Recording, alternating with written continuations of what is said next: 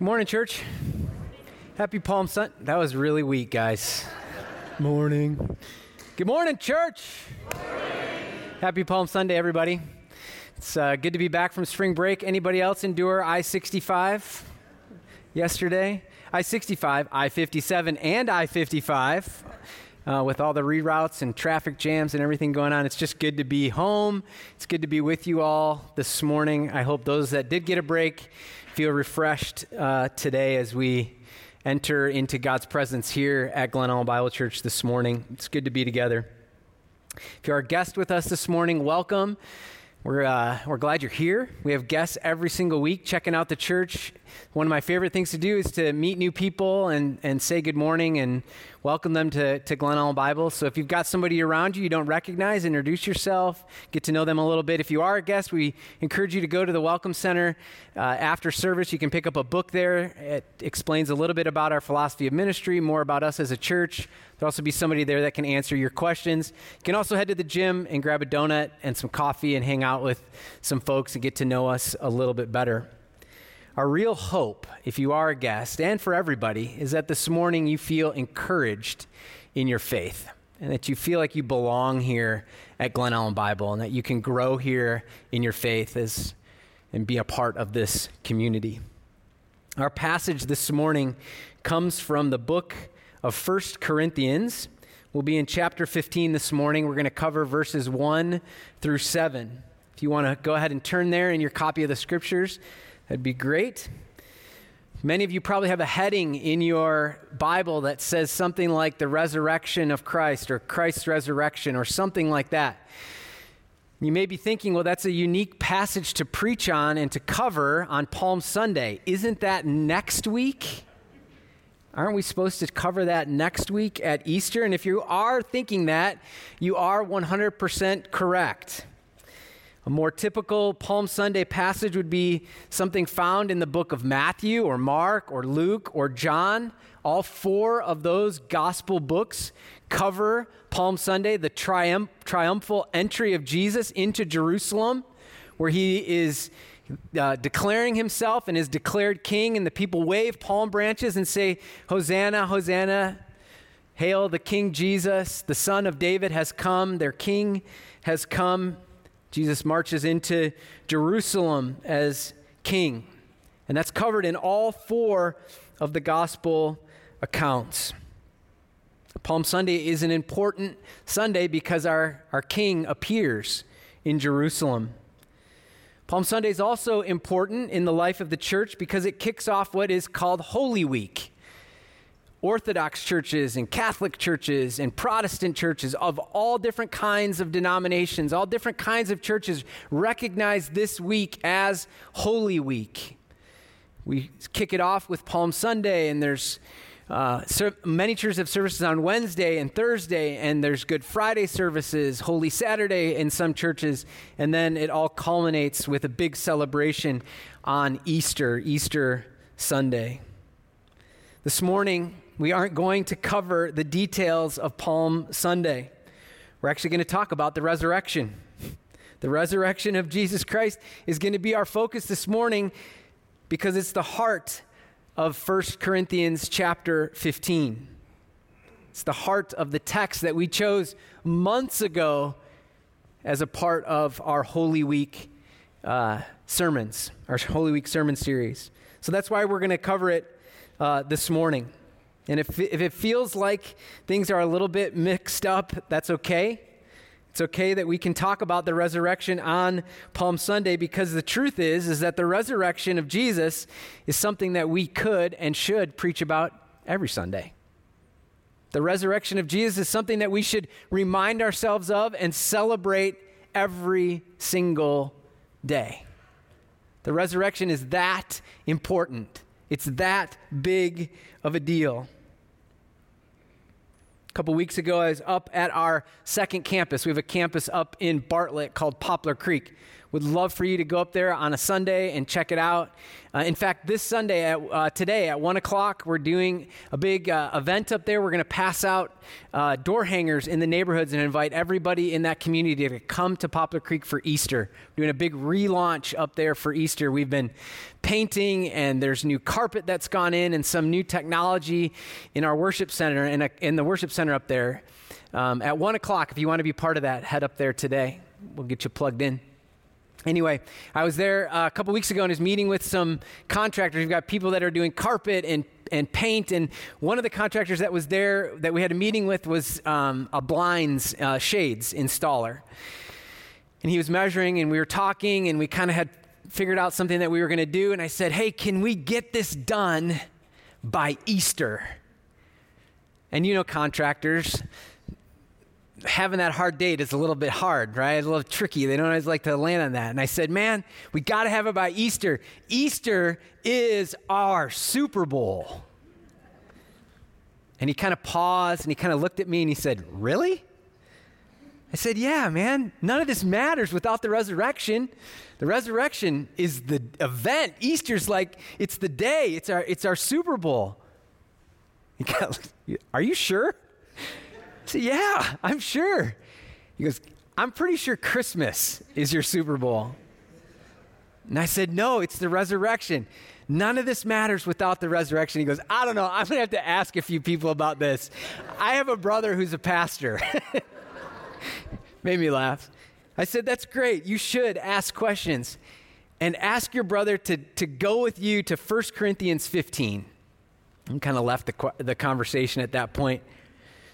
But if we turn to 1 Corinthians 15 and we go to verses 14 and 17, this is what Paul writes about the resurrection. He says, if Christ has not been raised, our preaching is useless, and so is your faith. If Christ has not been raised, your faith is futile. You are still in your sins. This is what Christ writes, or this is what Paul says about Christ. This is what Paul is telling the church in Corinth about the importance of the resurrection. And it's a reminder. It's for us here today as well. If Christ has not been raised, preaching is useless, and so is our faith. Your faith is futile. You're still trapped in your sin. You're still in death in your sin if Christ has not been raised.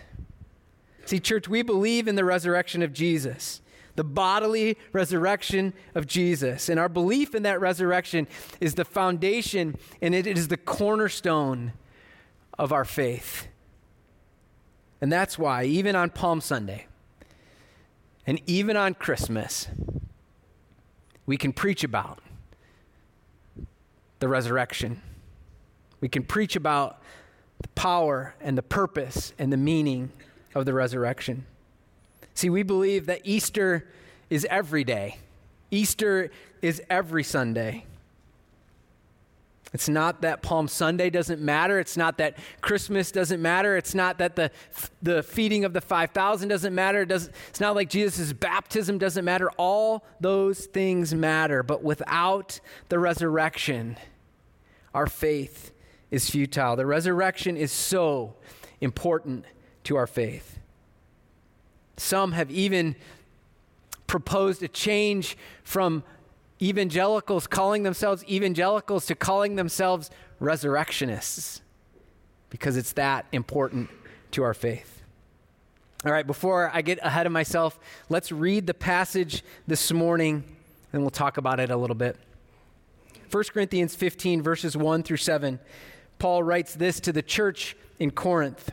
Now, brothers and sisters, I want to remind you of the gospel I preached to you, with which you received and on which you have taken your stand. By this gospel you are saved, if you hold firmly to the word I preached to you. Otherwise, you have believed in vain. For what I received I passed on to you as of first importance, that Christ died for our sins according to the Scriptures, that he was buried, and that he was raised on the third day according to the Scriptures, and that he appeared to Cephas. Cephas is Peter. It's just another name for Peter, and then the 12. After that, he appeared to more than 500 of the brothers and sisters at the same time, most of whom are still living, though some have fallen asleep. Then he appeared to James, then to all the apostles, and last of all, he appeared to me also as one abnormally born. All right, so Paul is writing this back to the church in Corinth. You guys remember when we talked about Corinth just a few weeks ago, right? We've been in the book of Acts in our Together for the Gospel series, and we covered Paul in Corinth. And Corinth was this unique place. It was a rich and prosperous city, but it was mostly known for its pagan worship. Lots of different temples, one massive temple up on the hill to Greek gods. There was cult prostitution and all sorts of debauchery going on in Corinth. Corinth was a tough place to be a Christian. There were all sorts of other philosophies and all sorts of pagan worship going on. And it was difficult to stand and take a stand and be firm in the gospel because of all the things that were happening in Corinth, all the different messages that were going on in Corinth. And so Paul, in chapter 15 of his letter back to the church, he wants to remind them of the gospel. The gospel is so important. He needs to remind them of it in the midst of all that's going on and where they're living and all the messages that they're hearing. They need to know the gospel. They need to hold to the gospel. They need to stand firm in the gospel. There's something unique that Paul says in here, and I want to address it just briefly and then get on to the bulk of the text. Paul says something that's interesting. He says, by this gospel you are saved if you hold on to the word I preach to you. Otherwise, you will have believed in vain. Most translations of the gospel, or most translations of this would say, by this gospel, you are being saved. That word saved is most often translated being saved. And so what Paul is saying here, he's saying that the gospel saves you, the gospel of Jesus, the death, burial, resurrection of Jesus, it saves you for eternal life. But the gospel that you are standing on, that you believed in, is also saving you from the sins of the world. If you hold on to it, it will give you life in all that you're going through. And so Paul is not saying that you're saved if you hold on. You're saved by Jesus Christ through faith in him alone. But the gospel also has power to guide you through life as you're being sanctified, as you're moving through life. If you hold fast to it, it will give you life. All right, let's keep moving. Paul then goes on to share what I would call the nuts and bolts of the gospel. He's reminding the church here in Corinth of the core of the gospel and what it means. And it's a great reminder for us this morning because often we too need to be reminded of the gospel. And he lists three really important pieces of the gospel, the core pieces of the gospel. The gospel. First, he says, Christ died for our sins according to the scriptures. Christ died for our sins according to the scriptures. The perfect, sinless Son of God, Jesus, died on the cross for our sins. He took on the punishment that we deserve for our sin. Our sinful actions, our sinful behaviors, our sinful thoughts, the things that we do, and also the things that we don't do when we know we should do them. The things that the sin that we have, the behavior that we have, all that is in us that is sinful, that is what Christ died for. He took on all of that, the punishment that we deserve because of our sin, how we have offended God, how we have lived in our sin. Christ takes on that punishment that we deserve. He died the death that we deserve. Sin leads to death, and Christ died that death. He took it on. He was the perfect and only possible substitute for our sin, the death that we deserve. By his death, we are free from our sin if we put our faith, hope, trust in Jesus as our Lord and Savior. If we declare and we believe in him we are free. Scripture says our debt has been paid. Our ransom has been paid. Our sins are forgiven. And Paul notes that this is in accordance with the Scriptures. The Old Testament is what Paul's referring to. This is the Scripture that Paul has. He's referring to places like Deuteronomy and throughout the book of Isaiah and all throughout the Psalms where the promised Messiah would suffer for us, would take on our sin for us. He's called the Lamb of God that takes on the sin of the world. He will be a sacrifice for our sin. This is what Paul is referring to. So first, Christ died for our sins according to the Scriptures. Then Paul goes on to remind them and say that Christ was buried. Why is this important? Why does Paul note this? He was died and he was buried. Paul includes this because he wants to make it really clear to the Corinthians and really clear to us that Christ didn't just swoon on the cross and fall asleep. That's a common philosophy that's out there, that he didn't actually die.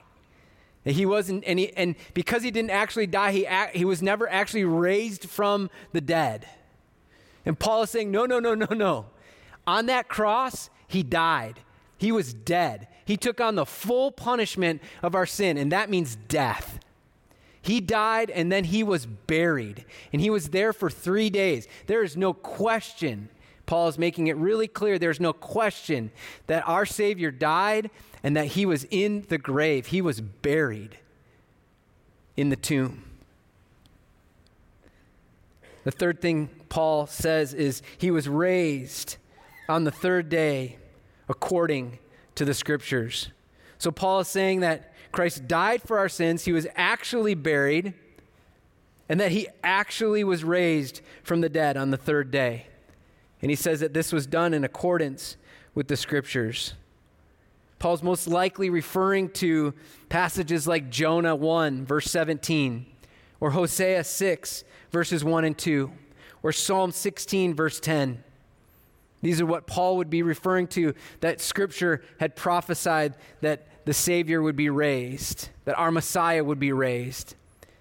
Paul didn't have access to the Gospels at this time. He didn't have the New Testament. So these are the things that he's referring to. But we know that Jesus himself prophesied, and Jesus himself said that he would be raised from the dead in 3 days. In fact, 21 times the Gospels talk about Jesus saying that he would be raised. Jesus says on the third day he would be raised. Paul then goes on to emphasize or to expound on this truth. He wants to talk more about this event, this resurrection, this bodily resurrection of Jesus. 1 Corinthians 15, 5 and 7, 5 through 7, let's remind ourselves of it. Paul says, he appeared to Cephas, again, that's Peter, and then to the 12. After that, he appeared to more than 500 of the brothers and sisters at the same time, most of whom are still living, though some have fallen asleep. Then he appeared to James, then to all the apostles, and last he appeared to me also as to one abnormally born. So Paul notes that Jesus appeared to some groups. He says to the apostles at the end, but he says to the 12, this is a term that is including those that the disciples that Christ chose, those that were closest to him, who lived with him every day during his earthly ministry. Paul is saying he appeared to them. He appeared to the 12, those closest to him, and they can testify to seeing the bodily resurrection of Jesus. They knew him, they followed him, and they can testify to it. Paul then notes that 500 people also saw Jesus.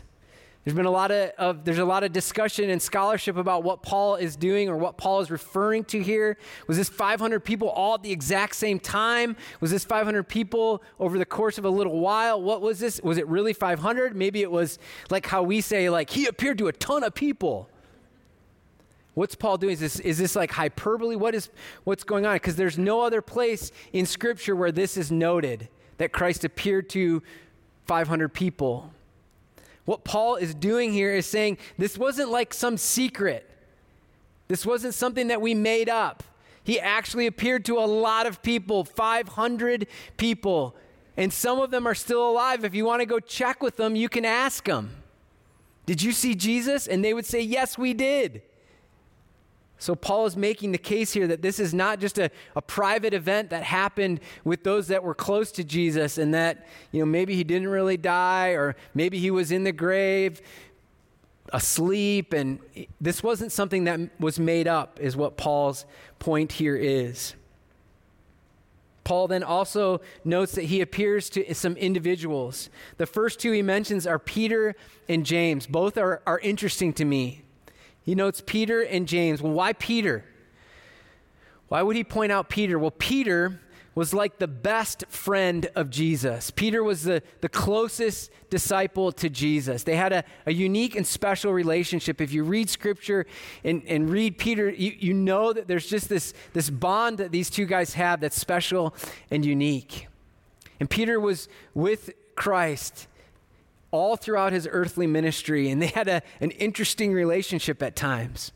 Well, Peter becomes the leader of the church in Jerusalem, and he's this figure that would have been well known.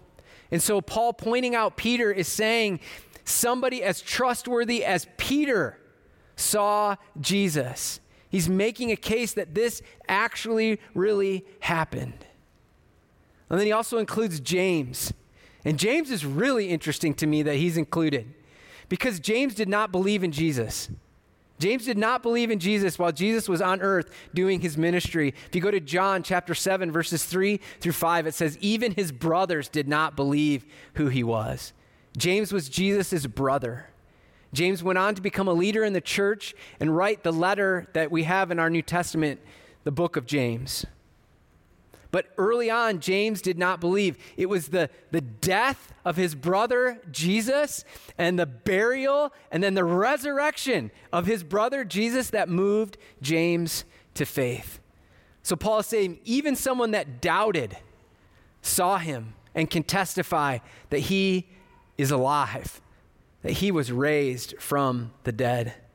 Then Paul goes on to include himself. He says, even me. He showed up. The bodily raised Jesus showed up. As I was heading to Damascus, I met Christ. Christ came to me, and he changed my entire life. I went from persecuting Christians to proclaiming Christianity to the Gentiles and to all the parts of the earth. And he says this weird thing at the end, right? Even to me who was abnormally born. It's like, what? What do you mean, Paul? What does this mean? And again, there's a lot of debate and conversation about what this might mean. What is Paul referring to? The Greek that he uses is confusing. To be honest, it's a difficult word that he uses. What I think Paul is saying is that I didn't come to faith like everybody else I just listed. Like I came to faith in this unique way, and I became an apostle in a very unique way. I was born in the faith in sort of a abnormal way. But even me, the one that came to you in Corinth, the one that shared with you the gospel, even I have seen the raised Jesus, is what Paul is saying. Paul is making a really strong case that Jesus actually was raised from the dead. He's making that case to the people in Corinth, reminding them again that the resurrection is really important and that it really happened. And church, it's a reminder for us today. So why? Why is the resurrection so important? Why do we say things like Easter is every day? We should remind ourselves of the resurrection every day. Why is the resurrection the cornerstone, the foundation? Why does Paul say that without the resurrection, our faith is useless, that we're stuck in our sin? Let me offer a few thoughts. First, I think the resurrection is so important because it shows us God's power and shows us God's sovereignty, that we follow, believe in, and worship a God who creates and sustains life, that God is the giver and the taker of life, and that he has the power to raise the dead. The resurrection testifies to the power of God. Life and death are in God's hands. This is who he is. The second thing I would say, why the resurrection is so important, it validates Jesus' claim on who he is. Jesus claimed to be the Son of God. Jesus claimed to take away the sins of the world. Jesus claimed to come and conquer death and to open eternal life for us. If he isn't raised from the dead, then Jesus is a crazy person. He is a lunatic or he is a liar. Unless he actually was raised from the dead, he's a lunatic or a liar. The entire Christian faith would crumble without the resurrection. The third thing I would say is that it fulfills the prophecy of the Old Testament and the prophecy that Christ made himself. The things that were said about Jesus, that who he would be, what the Messiah and the Savior would be, were fulfilled in his resurrection. It fulfills prophecy, both of the Old Testament and the New Testament. The fourth thing I would say is that everyone in the New Testament, most often in the New Testament, and we just saw this in the book of Acts, when the gospel is preached, they include the resurrection. They include the resurrection of Jesus. And so if the resurrection didn't really happen, people like Paul and people like Peter and people like James, they're all liars. They've all made something up. And I simply don't believe that. I simply believe that they're telling the truth and that it really happened. The fourth thing, and perhaps the most impactful and important thing for us this morning, the resurrection of Jesus is a promise. It is a promise. It is a guarantee of our resurrection one day. That we are linked to Christ. We are linked to Christ in his resurrection. Death, our death, one day, is not the end for us. Because Christ has been raised, we have a guarantee that we too will be raised and spend eternity with him. Death is not the final part of our life. If we know Jesus and we trust Jesus and we believe in Jesus as our Lord and Savior, then we will be raised one day and we will be with him in eternity. His resurrection is our hope for eternal life. If Christ was not raised, if Christ is not seated at the right hand of the Father, then what hope do we have? What hope do we have for eternal life? What hope do we have, and what belief and confidence can we have that death has been conquered?